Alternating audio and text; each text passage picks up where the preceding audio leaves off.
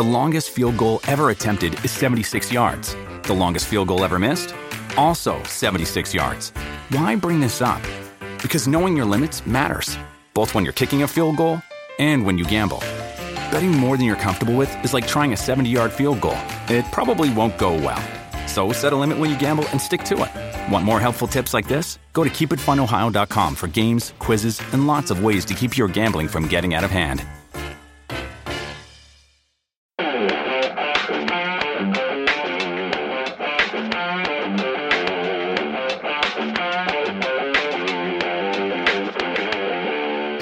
Welcome to the Transfer Window, the podcast that takes you inside the biggest deals at the biggest clubs in world football.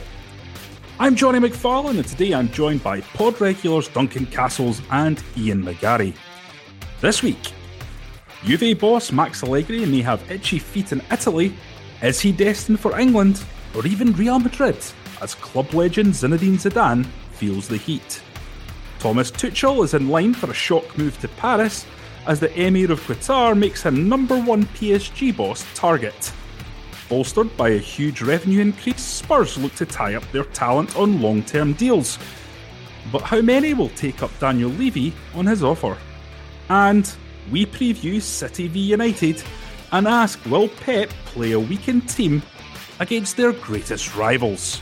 So straight away, Ian, you have some news on Max Allegri, the coach of Juventus. Is he destined for a move to England or even Real Madrid? Yeah, Max Allegri is obviously one of Europe's top coaches, Johnny, and has been certainly the target of clubs over the last 4 or 5 seasons. Not just due to Juventus' dominance in Serie A, which people will dismiss as the lack of legitimate rivals, but clearly they've performed well in the Champions League. I think 2 finals and certainly 4 semi-finals, and again this week playing Real Madrid in the quarter-final. Anyone who saw the way that he tactically changed his setup and his team at Wembley and his team scored 2 goals in 3 minutes to put Tottenham out of the Champions League, got a little glimpse of just his tactical nous, his ability to see how a game needs to be changed and then to action that. Now, he's given an interview to the Daily Telegraph in which he said that when he leaves Juventus, which he doesn't specify when that will be, he will take the job outside of Italy. He doesn't want to manage a team in Italy. This has led, obviously, to a sort of railroad type of speculation that clearly Chelsea are changing their Italian manager and will want a new manager. Therefore, Allegri is the obvious choice. Now, Duncan will tell us about what happened the last time Allegri spoke to Chelsea in a minute or two, but I just wanted to add in that my information is that the people at the top at Real Madrid are very concerned that Zinedine Zidane is burning out. They think Zidane himself as well is concerned that his physical and emotional energy has been drained by a very stressful season, and they think he may want to step down as head coach at the end of this season, and in doing so leave obviously the biggest job in world football arguably there to be taken. Now, clearly with the managers we have already in wait, Ancelotti's been there, done that. They won't want him back. Luis Enrique, I don't think for some reason he will go there, and so Max Allegri to me is a perfect fit in terms of his his record, his diplomacy, his ability, and I think that if Allegri leaves Juventus, it will be for an elite club. People will say Premier League straight away because that's where the money is, etc., etc. But despite the fact he did have conversations with Arsenal before Wenger signed his new contract last summer, I think there's a feeling that Wenger is going to stubbornly try and see out that last year of his contract, so I'm not sure that that's going to be an option for Allegri anyway. So I'll leave it to Duncan to inform us with regards to what Allegri's chances of getting the Chelsea job, despite the fact, as I said, much speculation in the English press today that Chelsea will be his destination. Yeah, look, with Allegri has kind of been in a very similar position every summer for, I think, this would be the third one in a row in which his future at Juventus has been unclear. He has been actively canvassing opportunities at other clubs. He feels that he's probably taken Juventus as far as he can. In that interview you mentioned, he's very explicit that he wants to win the Champions League with them, if possible, before he leaves, and that's been a great target, and he's got very close to that during his time at Juve. And again, Juventus don't want to lose him, so they prefer to retain him as manager, which is understandable given how well he's done for him. But talking to people close to him, you always get the sense with Allegri he's very careful about this decision. He doesn't want to just move for the sake of moving. He wants a top club to go to, and a good framework and basis to work in, which, as you suggest, would make Chelsea a questionable move from his side, because we all know what happens to Chelsea managers. No one survives for long, and they don't get the backing and stability that they request. He was, as you say, strongly linked with Chelsea 2 years ago, or almost 2 years ago now, before they appointed Antonio Conte. That there were discussions, and Allegri was interested in the job at that point, but he never actually got offered the job by Chelsea. And I think Chelsea were quite happy to let him run in the media as being their preferred candidate at the time, while they spoke in very quite well handled secrecy with Antonio Conte for a long period before making that appointment.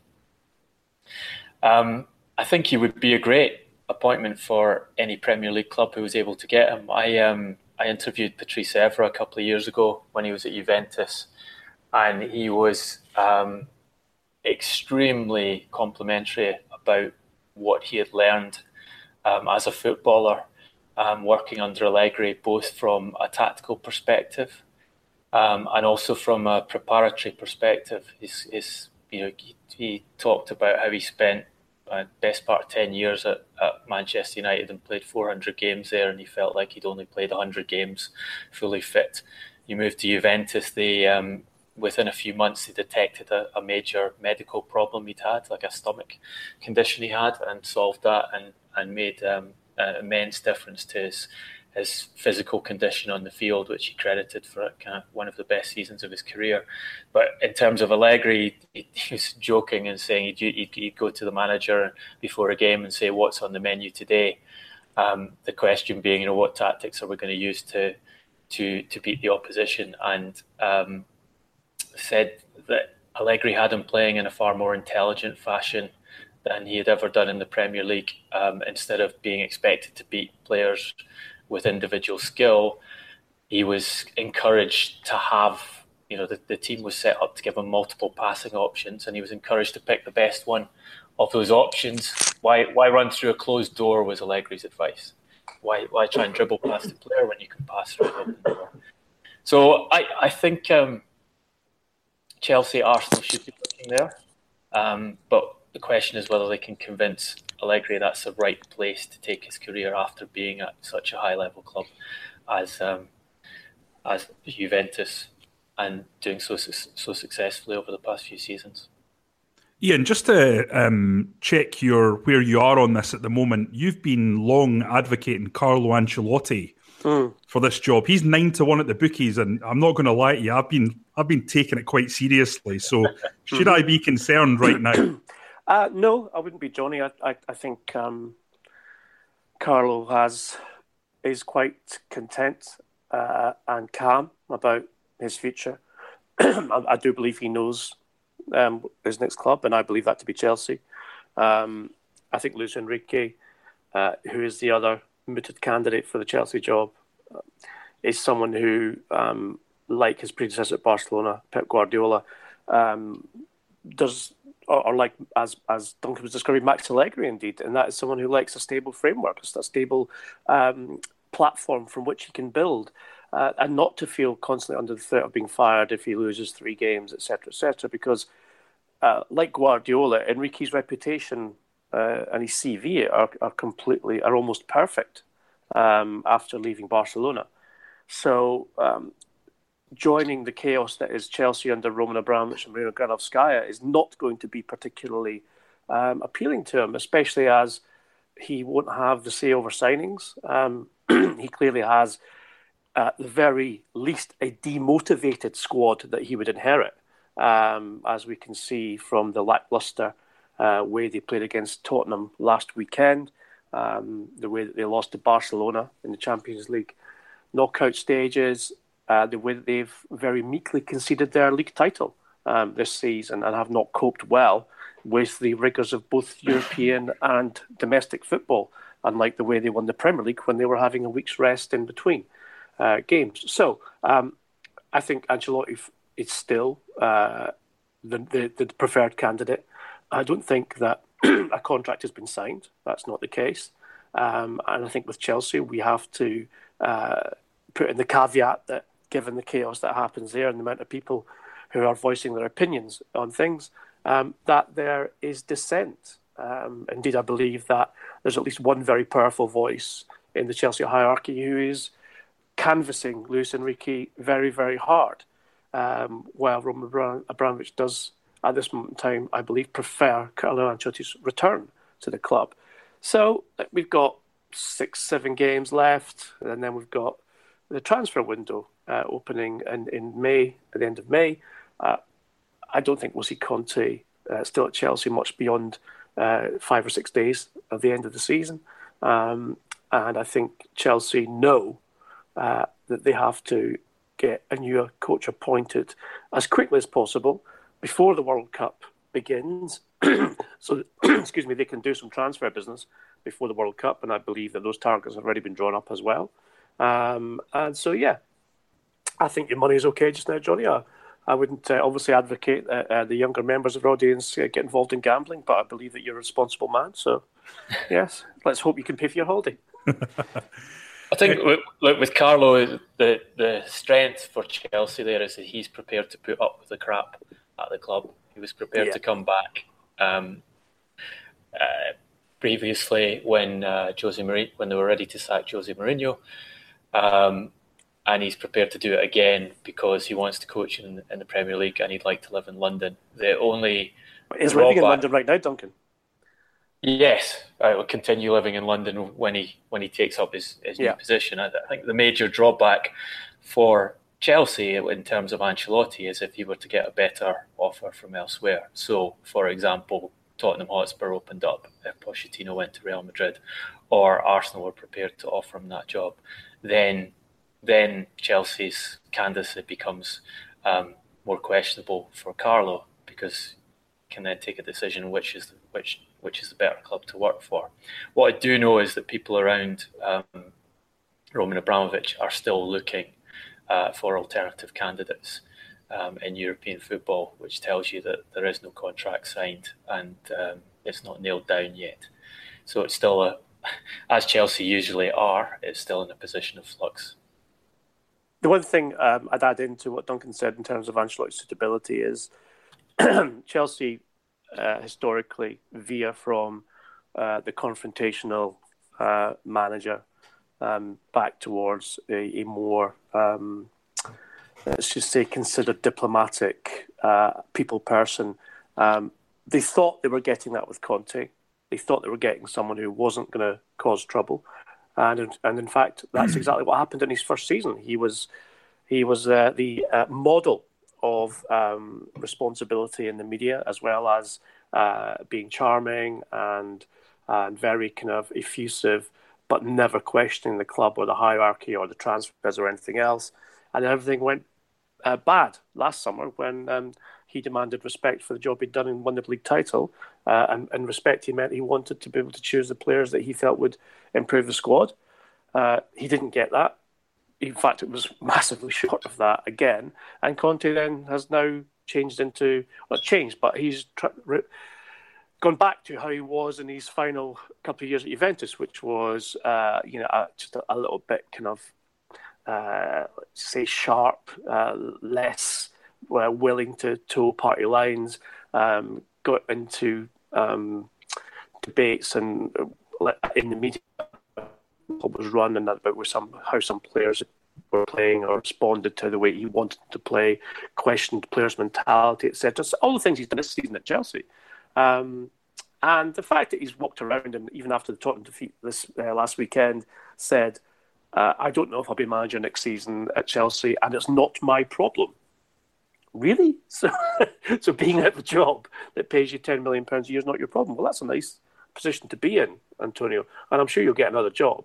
But, even Gianluca Vialli, who is quite close to Conte, they regularly see each other in London and obviously played in that fantastic Juventus team of the 90s. He said publicly, he can't wait to leave. Conte can't wait to leave Chelsea. Now, if that's not, a massive sort of road sign in the superhighway of Chelsea sackings, then I don't know what is. Duncan, you have a story that the PSG job has been offered to a man by no less than the Emir of Qatar. Tell us more. Yes, this is kind of the head of Qatar has intervened in PSG's long search for a replacement for Unai Emery and told Chief Executive Nasser Al-Khelaifi and the Director of Football Antonio Enrique that the man he wants as the next manager is Thomas Tuchel, which has caught a lot of people in the hierarchy and around PSG by surprise because the line that the club had been pursuing all through this season in trying to get a replacement for Emery is that they wanted an experienced top European coach, preferably who had already won the Champions League. And they've gone for a 44-year-old who's only had 2 seasons at a proper Champions League club, Borussia Dortmund, and who's only won 1 trophy in his entire career, which was the German Cup 3 days before he was sacked by Dortmund in 2017. Tuchel hasn't agreed to take the job yet, but everyone around the club expects that to happen because he's such a surprise candidate. Obviously, the salary will be huge. If his agent's got anything about him, he'll negotiate a very good rescission clause for the likely sacking in a year's time when it doesn't work out. And then we will see Thomas Tuchel put in charge of Neymar, Cavani and the entire PSG circus for next season, assuming, of course, that PSG retain Neymar for that second season and give him the rise in salary he's been asking for as a sweetener to stay there. And this, Tuchel was one of the candidates that Chelsea have been looking at. He was actually mentioned to me very early on when the issues emerged with Antonio Conte, and it looked likely that Conte might leave during the season if Chelsea decided to sack him for the kind of behaviours that Ian has just been describing. He was mentioned as having admirers within the Chelsea hierarchy, and some talks have gone on there. I think not that long ago he was being reported as having been offered the Chelsea job, but I don't see him going to Chelsea. I don't see him turning down PSG, and we've got one of the sort of question mark puzzles of how the European competition board will be set out next season solved now for us. But whether he'll be able to solve PSG's problems is another matter entirely. Now, see, this to me, Duncan, it sounds like either they have offered this job to everyone that they wanted and they've all turned it down. And we know there's been interest in Jose Mourinho. We know they've been interested in Luis Enrique. Or the Emir has decided completely from his own sort of decision without making any great effort to consult the people who he's put in charge of running the club that Tuchel is the man. But if the latter is the case, it just sounds to me like another Unai Emery. In fact, Unai Emery was better qualified than Thomas Tuchel in terms of experience and CV, and it's another car crash, and that because people like Neymar, especially Neymar, are gonna see Tuchel walk into the dressing room and just laugh. Who is this guy? Right? That's it. I'm picking the team now because this guy clearly not capable of doing it, and it's just got disaster written all over it. And I thought that PSG was becoming better run. Obviously the way that they did manage to smuggle Neymar out of Barcelona was absolutely breathtaking. And I thought to myself then, right, they are now serious. They're becoming a serious player now, not just because of the money they spend, but because of the way they operate.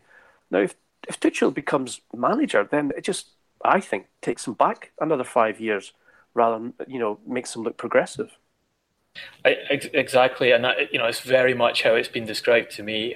Was this is the Sheikh's choice? This is not Nasser's choice. This is not Antero Henrique's choice. And you're right; they had become a lot more professional. The key appointment there was Antero Henrique, the technical director who they took from FC Porto. Antero did all the groundwork to get Neymar to come to the club, and has spent the entire season working on the right coach appointment. As you mentioned, Jose Mourinho was offered that job. Antero also had been working on contingency plan, which was Andre Villas-Boas, and talking to a number of other coaches. But Tuchel is not his appointment. It doesn't fit the description of coach he was looking for, and it's this may be coincidence, but I was just. The Sheikh hasn't been particularly involved in PSG since buying the club. Most of it's been delegated to Nasser, who's made some strange appointments. So they had Patrick Kluivert as director of football at one point, which people just laughed at. But the Emir of Qatar attended the PSG Madrid game when they got knocked out of the Champions League a few weeks ago, and perhaps it's coincidence, or perhaps his dissatisfaction with that game resulted in him deciding, well, I'm going to take control of this appointment process. And he took control, and a few weeks later, Tuchel's the man. And yeah, it's redolent of the kind of stuff we've seen at Chelsea down the years, or Manchester City when Abu Dhabi had just bought the club, and certain advisors got around the ownership, and you saw them make some very bad appointments and bad purchases. It looks like that kind of deal where someone has come to a person who's not particularly involved in football and sold their client as the top candidate, and the man who ultimately makes the decisions because he owns the country and owns the football club says, yeah, I'll have him, and I don't care what the rest of you are saying about it. Okay, from one club, PSG, who can certainly be described as nouveau riche, to a club that perhaps surprisingly, given their latest results, can also be put into that same category, which is Tottenham. They have announced that they have an extra 100 million on their turnover after the move to Wembley has secured extra money coming through the tills. And does that mean directly, guys, that players like Ali, Son, Eriksen, and the manager, Pochettino, could be in line for new contracts? Well, Johnny, I think I think it's coincidence with regards to the announcement of the extra £100 million in revenue. Although that is very substantial, that's not profit. Remember, that is turnover, as you said. But the move to the new stadium coming up, which will again guarantee bigger revenues in all the years to come, etc. What Tottenham can't afford is not to move to that new stadium and not have a team that can compete on the pitch with which to sell those seats in the new White Hart Lane.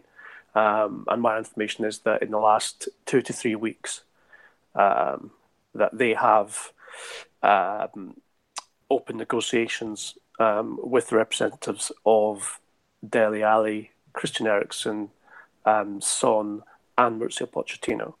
And I think this is quite a clever move from Daniel Levy, and we know he's a very shrewd operator. I've seen this happen at clubs in the past where there's a tightly knit group of players who, if you like, are the nucleus of a talented side. And Harry Kane's already received 3 upgrades in the last 18 months, has sworn his allegiance to the club. And I think those other three players and the manager are key to keeping that tight group together, the manager being at the top of that pyramid. I don't believe that Mauricio Pochettino is in any hurry to leave Tottenham Hotspur. He's a young man who is planning his career very carefully. And yes, Real Madrid would love to have him, but I think he knows that he could go there and he would not be in charge of decisions, and he could lose that job very quickly, and therefore find himself maybe slightly sidelined or marginalised in world football, having gone there and failed. Because at the moment he's an unsackable position despite having never won a trophy. So, as I said, I've seen this happen before.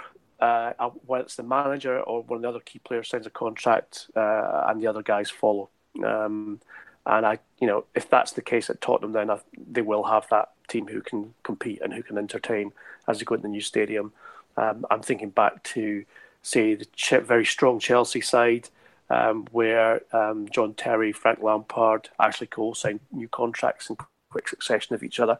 Again, because they were the spine of the team, they wanted to stay together. And these things, it does happen in football. So, as I said, the increased revenue has just given Tottenham a little glimpse of what the future holds at their new stadium in terms of what they can generate. But crucially, they do have to start winning trophies. And of course, they're in the FA Cup semi-final. Maybe not. This is their year to break that hoodoo and really, unify that group of players. But from Tottenham's point of view, I think it's essential that they get those guys on decent contracts, because compared to their Premier League peers, a lot of whom are not as good footballers as certainly those three that I've mentioned, are earning twice what they're earning right now. So they need to do that and nail it quickly, do it before the World Cup, and make sure that, as I said, next season is one where the most important players in the Tottenham team currently are going to be the most important players in the Tottenham team next season as well. I think it's still going to be a hard ask for them to get those contracts through. Some of the players mentioned there, Jan Vertonghen, I'm sure they'll get a new contract to Jan Vertonghen because he won't push hard for a move and probably won't ask for too much money. But what's for sure is the agents will see the increase in turnover at Tottenham Hotspur and say to Daniel Levy, that's one of your arguments gone for keeping my players' wages down. And we both know that my player is valued by other clubs and they're prepared to significantly increase salaries which are way below par for the quality of football they're providing. And you've now got the money in coming through the club's accounts to pay them wages on par with some of, we're not expecting Manchester City wages, but you can get far closer to the top clubs than you have been before. So I think it will depend on the individual. It depend on, we've discussed many times how Harry Kane they're fortunate with Harry Kane in that he's not, as an individual, been pushing for huge salaries, which has allowed them to significantly underpay him and retain him at the club because of that.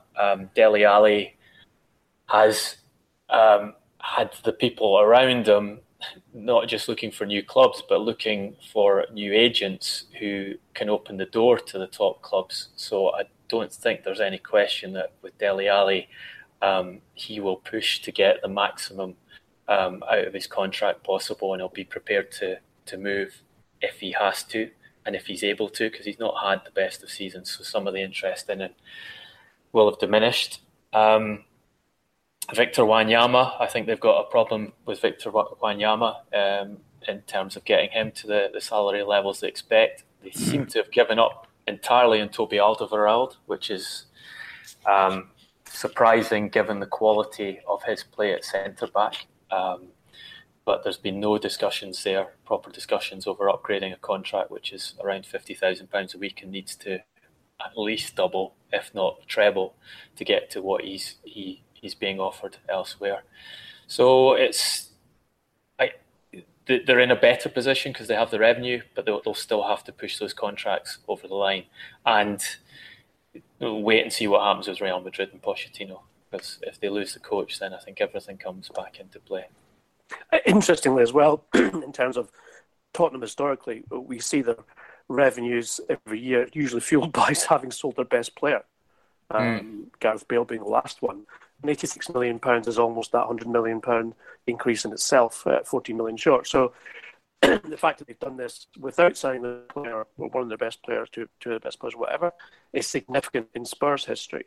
And that's something I think, if you're a Tottenham fan, you're quite heartened by. I think you know I've got a lot of friends who are Spurs fans, and they feel like no one ever criticises Daniel Levy, despite the wage structure and the fact that they have sold, historically their best, every season. At this time, they will try very hard to get Pochettino on a new contract, as well as those players that we've mentioned. I think Duncan's right. I think the individuals themselves will ultimately make the decision with regard to what their value is within themselves and what they see being offered by other clubs. But I don't get the impression that there's a huge, other than Danny Rose and Toby Alderweireld, I don't see there being a sort of en masse feeling of, we've got to get out of here because we're not getting paid properly. I think maybe, just maybe, and this is certainly bucking the trend at most big clubs in Europe, maybe the team is more important than the money. Maybe playing at Tottenham is enjoyable. They see a future, they see trophies, they believe in the team, they believe in the manager, and so they will stay. Maybe. I'm not saying for sure, but as I said, it's unusual. It's bucking the trend, as we saw with Neymar leaving Barcelona for PSG. It's bucking the trend, but I'd like to think, as a football fan, as someone who loves the game, that there is still room for that sense of ambition and that loyalty in the game. And if Tottenham can secure even half of those players on new contracts plus the manager, then they've got a good chance next season. I think Levy has already calculated in that he will be selling Alderweireld and will be selling Danny Rose. I mean, we saw it with Kyle Walker last season. Kyle Walker was asking for more money than Tottenham were prepared to pay, so he was filtered out of the team in the same way that Alderweireld has been filtered out of the team this season. And Rose as well, Duncan. Yeah. With Rose, it's slightly different in that Rose gave that interview in the summer where he essentially he was injured anyway, but sidelined himself from the team for disciplinary reasons off the back of it. But both of those players are slated to be sold, so he's expecting, let's say, upwards of 60 million. Maybe. Well, given it's Daniel Levy, he's probably aiming for 100 million for the two of the sales. Yeah. And the other thing you have to factor in is if Pochettino, I do not see Pochettino signing a new contract at Tottenham without getting an undertaking from Daniel Levy that he will be allowed to sign at least one or two players who are ready-made, who he doesn't have to spend a couple of years filtering them into the first team, but are ready-made and direct improvements for the first team, because that's been his complaint in the background for the best part of a year now. So to get Pochettino to stay at the club, I think he needs to provide transfer money for that on top of the money he'll need to get the new contract signed. So it's still a big job for Levy to do this summer. Okay, guys, we're going to move on to the absolutely enormous game on Saturday between Manchester City and Manchester United. Well, I say enormous, but actually, let's be honest, the league's over. So it's a big game in terms of, I suppose, where the two clubs see themselves, and United will want to get much closer.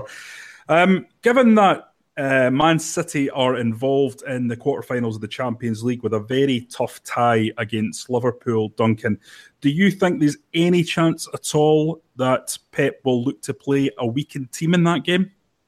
Well, he's been strongly signalling that's what he plans to do. And from any kind of logical perspective, it makes sense because, as you say, the league is won. It's just a question of when.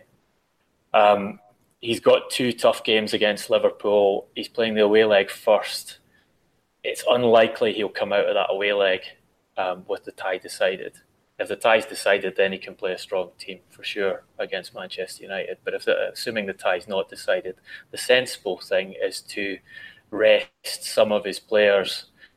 Not just rest, but protect some of his players. So not put them in against Manchester United, because it's putting extra miles in their legs at a point in the season where they're already been asked to run more than basically any other team in the Premier League, and he's hardly rotated the squad at all. But also the risk of injury, because that game is going to be a tense affair. Manchester United desperate not to see the title given to Manchester City on when they're playing against them. So there's potential for injury in the game as well. So logically, that's, as a manager, you would say, well, this game isn't really important to us. Focus on getting through to the Champions League. That's what the club want me to do, is win the Champions League. So I've got to get past Liverpool, because if I get knocked out by Liverpool in the Champions League, the whole perspective in this season changes. However, it's funny talking to Manchester City fans about it. Manchester City fans, in the main, are up in their arms at the idea that Pep Guardiola will play a weakened team against Manchester United, and they risk missing the opportunity to win the title against Manchester United and rub it in their faces. For them, that's the biggest opportunity. And I've talked to some Man City fans, and they've said, "Oh, there's a psychological element. You want to retain the momentum for the next tie. Losing to Man United the players might lose confidence for the Man City tie." I don't really buy that stuff. I think if the manager is saying to you, we're going to play a weakened team against Man United with the Champions League in mind, you're not going to lose confidence especially off the back of a season that they've had where they've steamrolled everyone in the Premier League and must have the belief that they're better than anyone in the Premier League.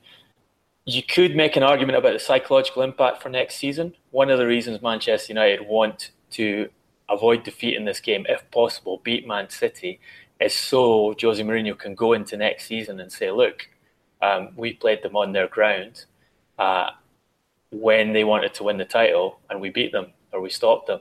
So next time we play them, we can do the same thing or more, and next season it's going to be better. So there's that psychological argument of you give the players for Manchester United belief next season when they play Manchester City. And maybe you can say for the Manchester City players, it's a winner for Pep, isn't it, if he plays a weakened team? Because if he plays a weakened team and loses, you can say, I played a weakened team and I lost. If he plays a weakened team and he still wins, you can say, oh, look, I can even rest players and I still beat Manchester United and win the title. So I think it's a sensible strategy from a managerial point of view. I don't think it's going down well with the fans. I think this is a matter which is far from being resolved even in Pep's head just now. I think he said all the right things. I think Duncan's summing up of it is correct. However, as someone who studied philosophy for 7 years, I have rarely seen logic applied in football. So even though logic says you should play a weakened team against Manchester United, logic doesn't come in to the minds of football players, that's for sure.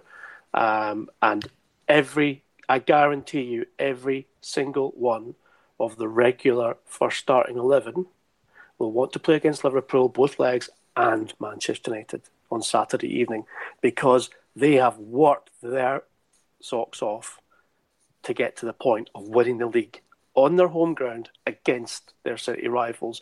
And they want to be on the pitch. They want to be influencing. They want to be making history. Every one of those players wants to play. And being told by their manager, even if it's Pep Guardiola, that, no, I'm resting you for a game that we've got next Tuesday, they'll say, no, sorry, that's not for me. Now, I came to this football club to win titles. I came to this football club to play in games like this. I want to be out there playing, and I demand that I play. And this is the situation that Guardiola's going to have. The second influencing factor, which we can't obviously predict as yet, is the score in the first leg of the Champions League quarter-final. Because let's face it, both Liverpool and Manchester City achieved brilliant first leg results in their round of 16 games, and therefore were able to rest players and basically, be either draw or be defeated in the second leg in order to still reach the quarterfinals. So, should City at Anfield take 2-3 goals away? Does he need to rest players? Because then Manchester United becomes more important, arguably, because they should be able to take Liverpool out of the equation in the quarterfinals, having such a good cushion. And of course, you say the opposite. What if Liverpool win? Is it even more important he does rest players, or is it more important that the players bounce back psychologically, win the title against Manchester United, and then go into the game against Liverpool second leg and get the job done? So I don't think any decisions will be made about team selection for Saturday evening until the quarter-final first leg is out of the way, and Pep knows what he's dealing with, both in terms of his players' mentality and the results. I think that's a very good point, Ian. And possibly that's factoring into Guardiola's thinking. You've seen people like Vincent Kompany talking about the importance of the game, and he probably understands Manchester City fans better than any player at that club. And yeah, he'll want to be on the field, and they want to win on that day. And yes, I'd see your argument about you want the reward of being able to beat Manchester United on the pitch and rub it in their faces. And that's Guardiola's probably aware of that and concerned about it. That some of his key players want to win that game too much and might overexert themselves in the game or put themselves at risk for the second leg because of that desire to play and because of that desire to win it. So yeah, it's an interesting dynamic, isn't it? And I mean, we should talk about the Manchester City, the Liverpool Manchester City game as well, and how you see that panning out, Ian. Well, I reckon this is Liverpool's season encapsulated, really, in two games. Obviously, if they go through, then they've beaten the champions of England, and they're in a semi-final of the Champions League, which that club has yearned for since the glory days of the great Rafa Benitez. So, and again, Klopp has experience in Champions League games with Borussia Dortmund as well. It would be, I think, of both clubs, it means more to Liverpool for the reason that they have been successful and they haven't won trophies and not won a major trophy since they won the Champions League in 2004. So, 2005, sorry. And that might be, for me, the deciding factor because for City, it's been a long season, as Duncan has very well documented with Pep Guardiola's style of management. He trains hard for the first 6-7 months of the season, and sometimes his players are left with very little in the tank come the sharp end of the Champions League, which is where he failed at Bayern Munich.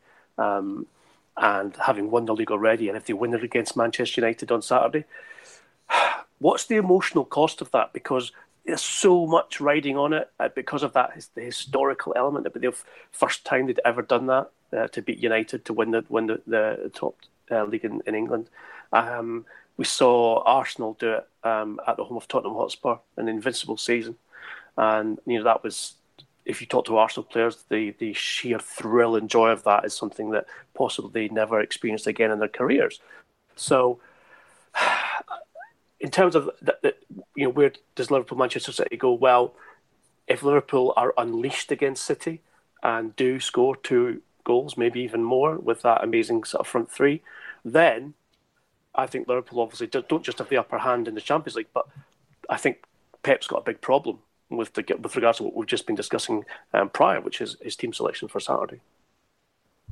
Yeah, I'm intrigued to see how Guardiola approaches the Liverpool game, because there's no question that Manchester City are the better players, man for man, and the better football team across the course of the season. But there's a huge expectation amongst Liverpool about this game, and based on the league result they had at Anfield, that they can get the better of Manchester City. And City have an appalling record at Anfield, which is a factor when you basically never won on the ground.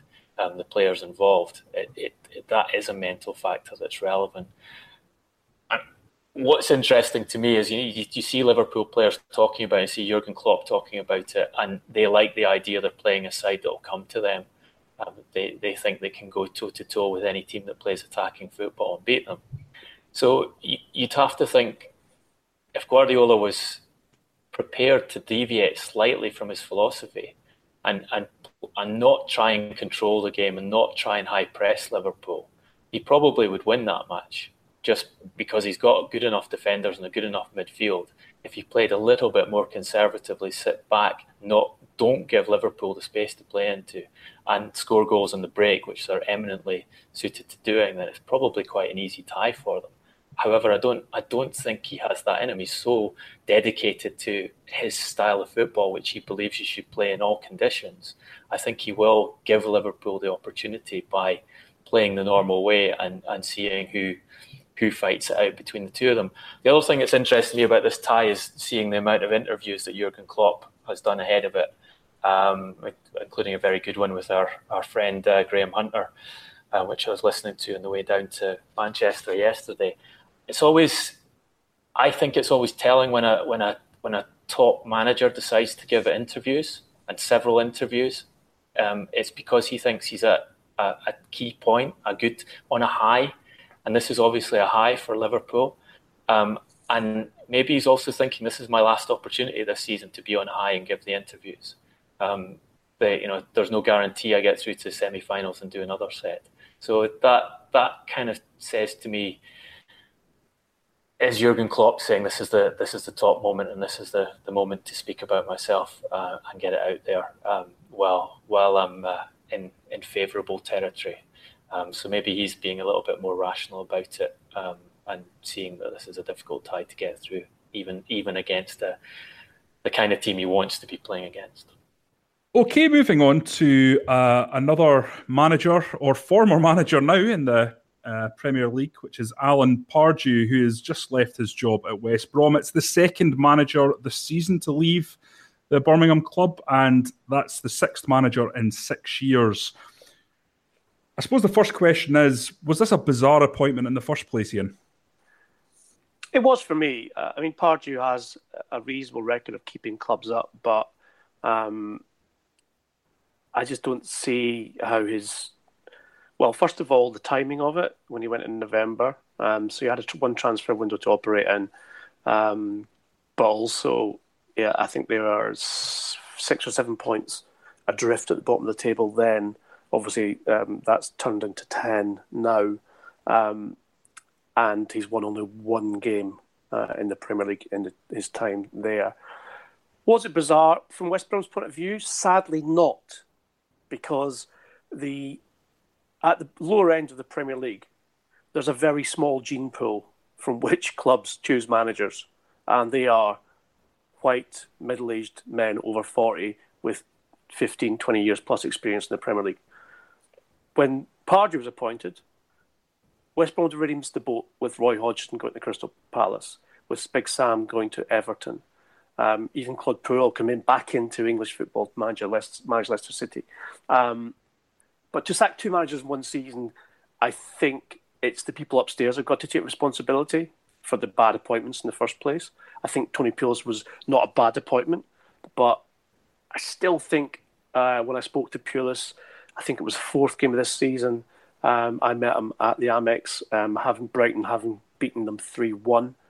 And in the sort of 15 years or so I've known Tony Pulis, he did not seem himself even then. And I just sensed there was something wrong, that maybe he already felt he made the wrong decision to go to West Brom, that the culture or the climate of the club wasn't right. Obviously, new owners don't help. And then, of course, there was the bizarre sacking of the chief executive and the chairman, as if it was their fault Pardew wasn't working. And then, of course, a month later, you get the sacking of the manager and his assistant themselves. Now, I would say that, people argue, don't they? Oh, Chelsea's hiring and firing works. 14 managers and 13 seasons of Abramovich has brought them every trophy that you can win in world football other than the Club World Cup. West Brom's not Chelsea. That this sort of hire and fire strategy is not going to work at West Brom.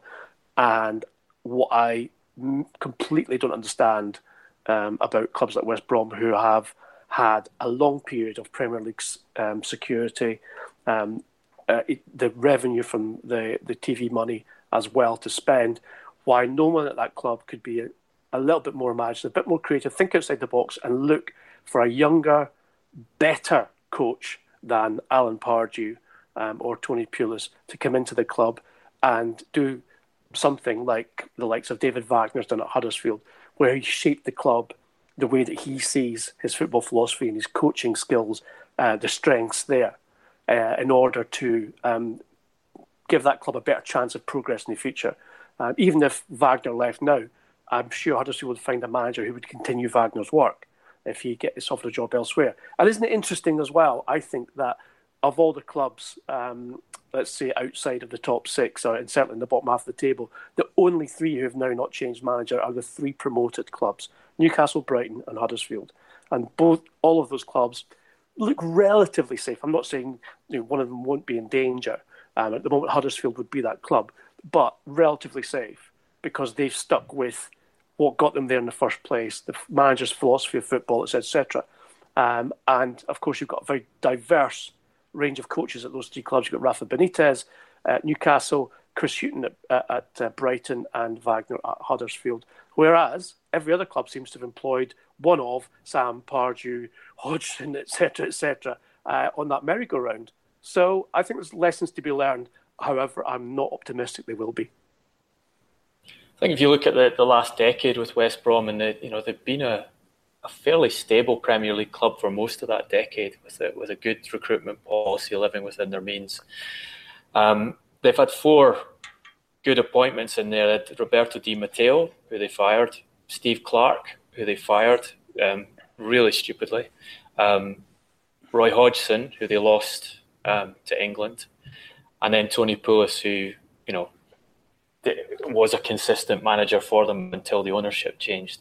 I think we should definitely say, when we were discussing the change of manager at West Brom earlier in the series of the transfer window, you, Ian, were very clear about I can't remember the exact phrase you used, but something along the lines of idiotic or stupid appointment of Alan Pardew, and talking about how he was a man past his best, and it was a big mistake on their part, and that's exactly how it panned out. And you have to worry about West Brom because they are under new ownership. As you said, they sacked the chairman, they've sacked the chief executive, they've sacked the manager.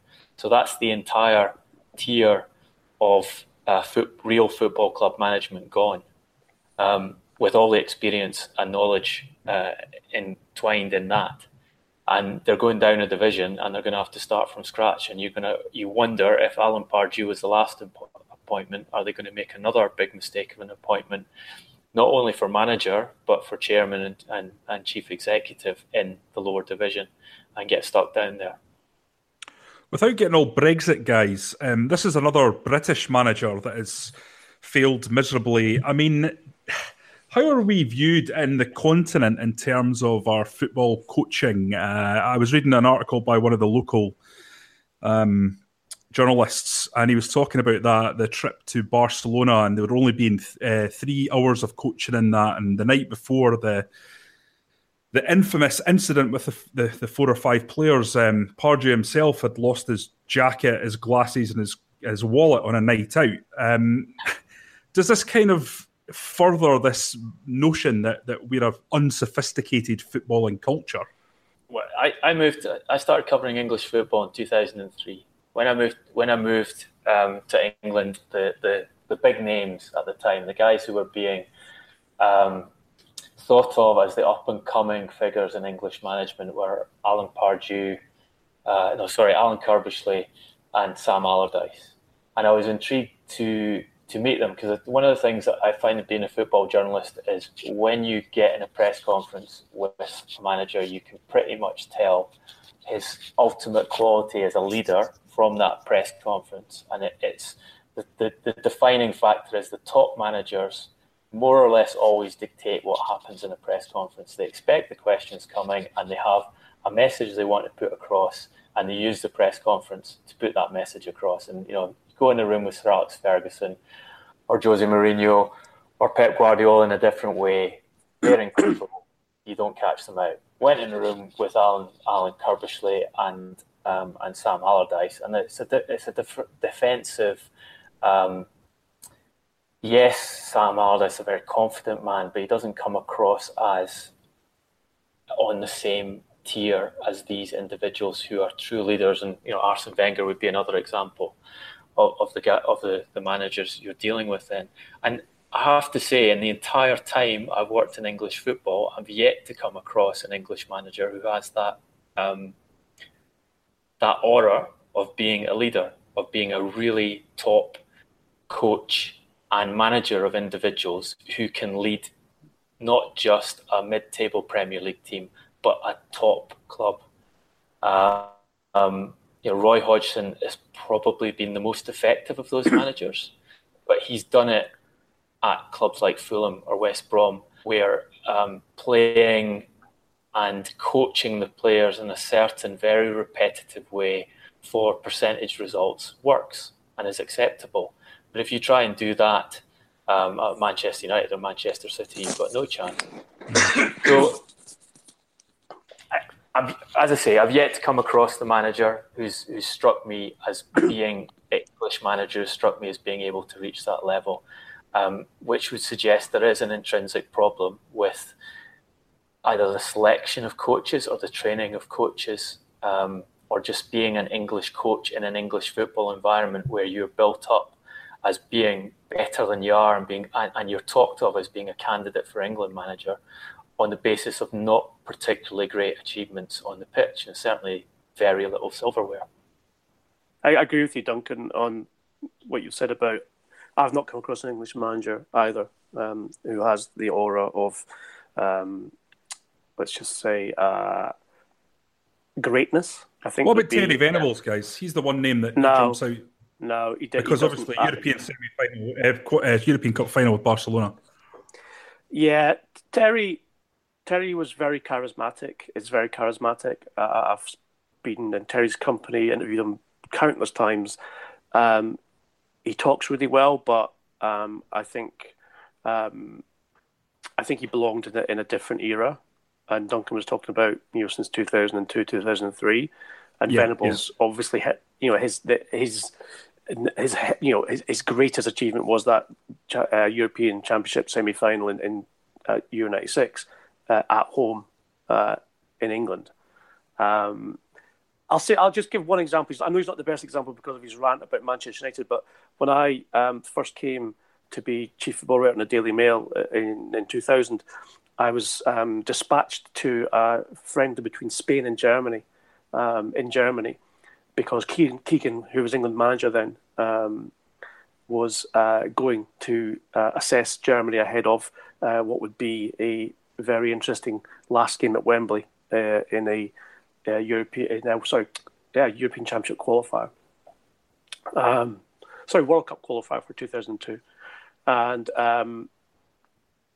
he first of all refused to speak to me because he said he didn't like my paper, even though I'd only met him once at that game. And then when I did see him later on in the hotel, and he said that there would be no on the record interview, we had a cup of coffee and it was all congenial enough.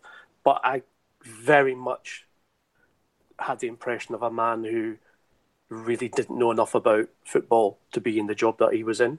He just struck me as someone who, even having watched the game he'd watched earlier that day, didn't understand the way that Germany played, as we discussed it, and certainly didn't understand the way Spain were trying to play. And so he was very much that kind of, almost like a dinosaur, the kind of guys who say, it's not about them, it's about us. And if our quality players perform, then we'd have to worry about them.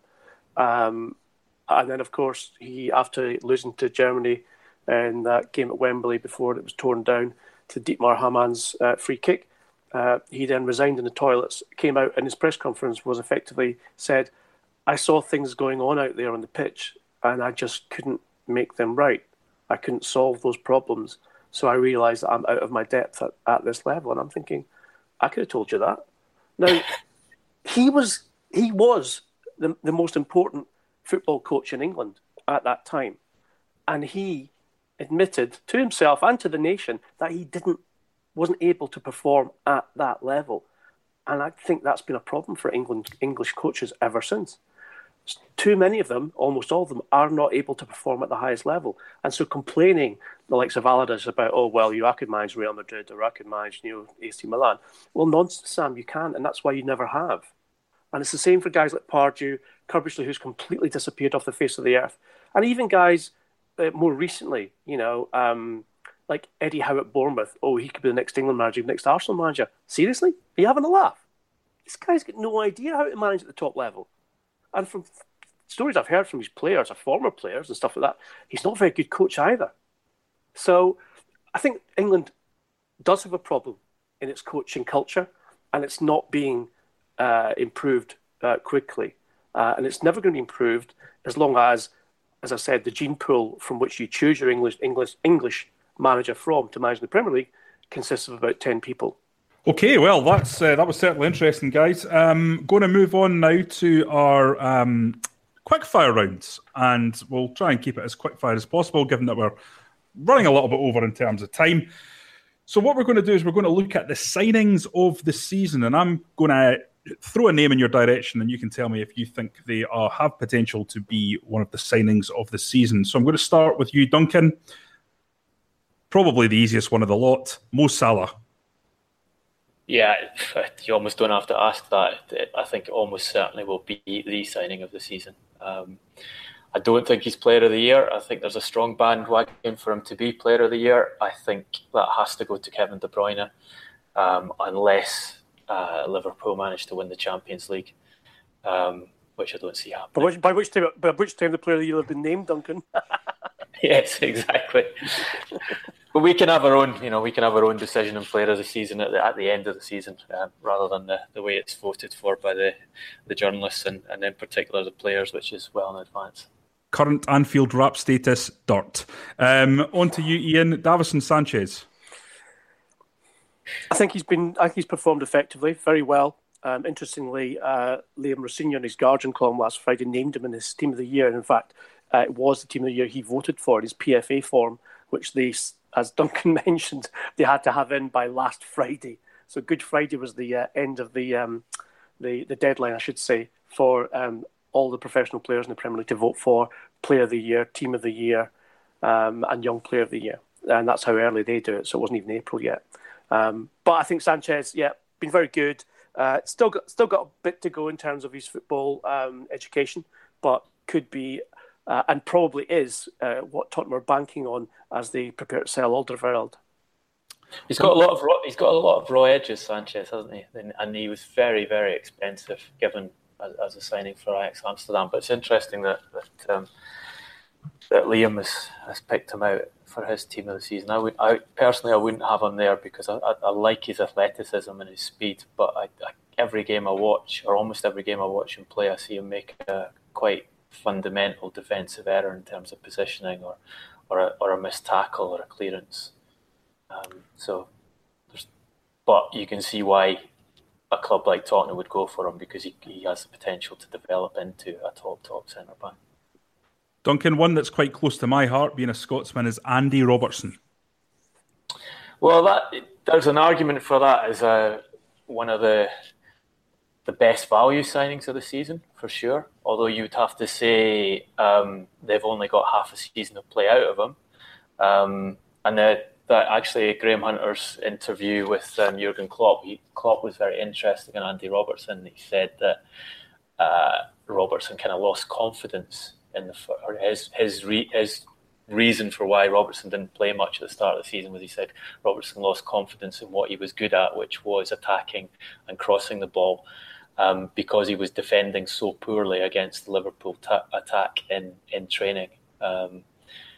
But he's come out of that really well, and he's now defending solidly and showing that attacking ability for Liverpool. So yeah, one of the best value signings of the season for sure. Is there a case to say he's now the best left back in the Premier League at the moment? I don't think so, no. Who would you? He's at that level yet. Although, there aren't many good left backs around. Well, that's why I asked. But I would say Marcus Alonso.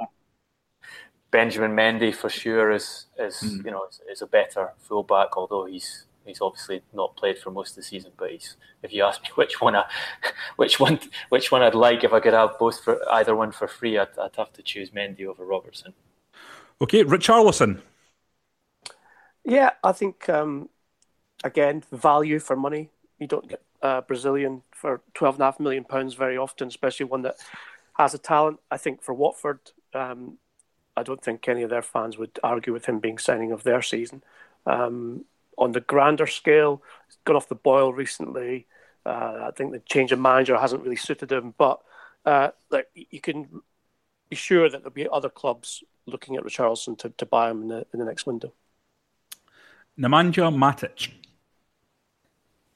A good signing, expensive in terms of the fee it took to get him out of Chelsea, and expensive in terms of the salary they were paying. But he's done the job that Mourinho expected from him and asked from him.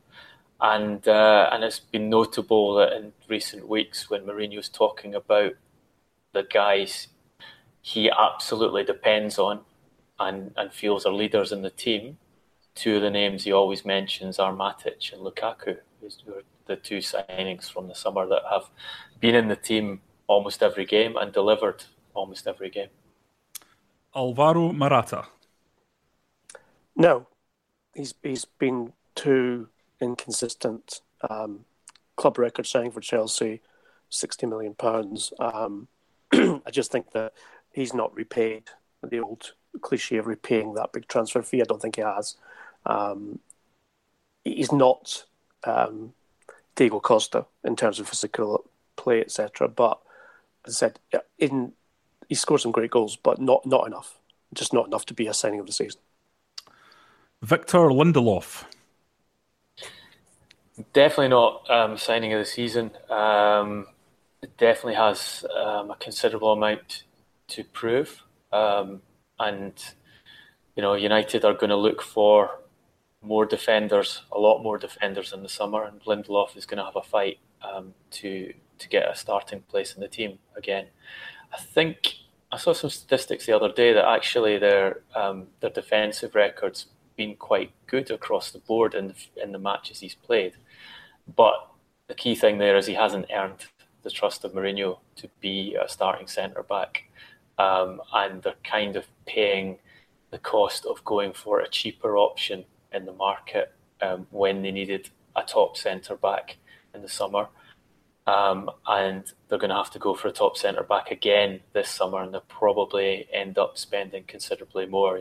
One of the players we talked about in the transfer window a couple of weeks ago, they made it clear to Samuel Umtiti that they will pay him the high salary he wants if he's prepared to leave Barcelona, and that deal will cost them €60 million, which is basically double what Lindelof cost them, and a salary of €9 million, which is markedly higher than what Lindelof's going. So I'm afraid with centre-backs, they're in such short supply and they have to play in a particular way these days of being physical and good on the ball. It's pretty hard to get a bargain deal anymore in that position. Danny Drinkwater? Not by any stretch of the imagination. A signing of the season. A weird scratching head moment when they sold Matic to Manchester United and signed Drinkwater with some lame, weak excuse that, he'll play really well with N'Golo Conte because they both did well at Leicester when they won the title. Listen, you ask Antonio Conte about Danny Drinkwater and you'll get the same reply. Duncan, last one for you, Lukaku. Yeah, I think basically the same category as Matic. Very expensive. Has done what's expected of him in terms of scoring goals. He's actually surprised me. I wasn't a big fan of Lukaku. I thought he got caught offside too often. He didn't involve other players in the play. He was quite a selfish striker. I saw why he was chosen because there wasn't a player with the physical attributes Mourinho wanted elsewhere that was available to him in the market, but I felt he had a lot of work to do with him. And I think it's noticeable how Lukaku's responded to that in terms of the effort he's put in, the way he's played. He's very much a team player now. And it's noticeable the way he's developed tactically and in his ability to create play and get in the right positions to allow the team to attack around him and isn't bothered if he doesn't actually score a goal in the game. So, in this era where we're told that Pep Guardiola improves every player he's got and Mourinho hasn't improved any of the players he's got, I think there's a very clear example in Romelu Lukaku of a player he has improved very, very markedly in his tactical ability on the field in just one season working with him. Okay, we're going to round this out with one last player, a guy that I think has certainly worked away quietly in the background and done very well, Ederson. Yeah, I'd agree with that. Manchester City have had their problems with goalkeepers, and I think the ball he played to Leroy Sané, which allowed to set up the second goal last weekend, was simply sensational. He picked out Sané from 60 yards. Duncan knows very well and has said before that this is one of the things that he was bought for, because Guardiola liked the fact he would release the ball quickly, and he could find players with that direct pass. And it was a kind of pass that, any glorious central midfielder would have been very proud of. So, and he's also shown himself to be brave, and improved Manchester United's defence. I'd like to just add very quickly one other player into this, because I think it's significant. Pascal Gross at Brighton has the third best goals and assists for any attacking midfielder in the division. If Brighton stay up, and it looks like they should, then the £1.8 million they paid for him will make the £180 million of revenue money next year, never mind what they receive this year, look like a very big multiplication sign on one particular player. Okay, guys, I'm going to have to draw this transfer window to a close. It's been great having you both on. We'll be back next week at the usual time, Tuesday before 3 p.m. And you can obviously get the podcast from the usual channels. You can subscribe to iTunes, Audio Boom, or any other place that you normally get your podcasts. If you wish to continue the debate, you can on Twitter. I'm at Johnny R. McFarlane, and the guys, more importantly, are at Duncan Castles and at Garbo SJ. If you've got any comments, queries, or questions, we'll be glad to answer them on there. So, until next time, thanks for listening.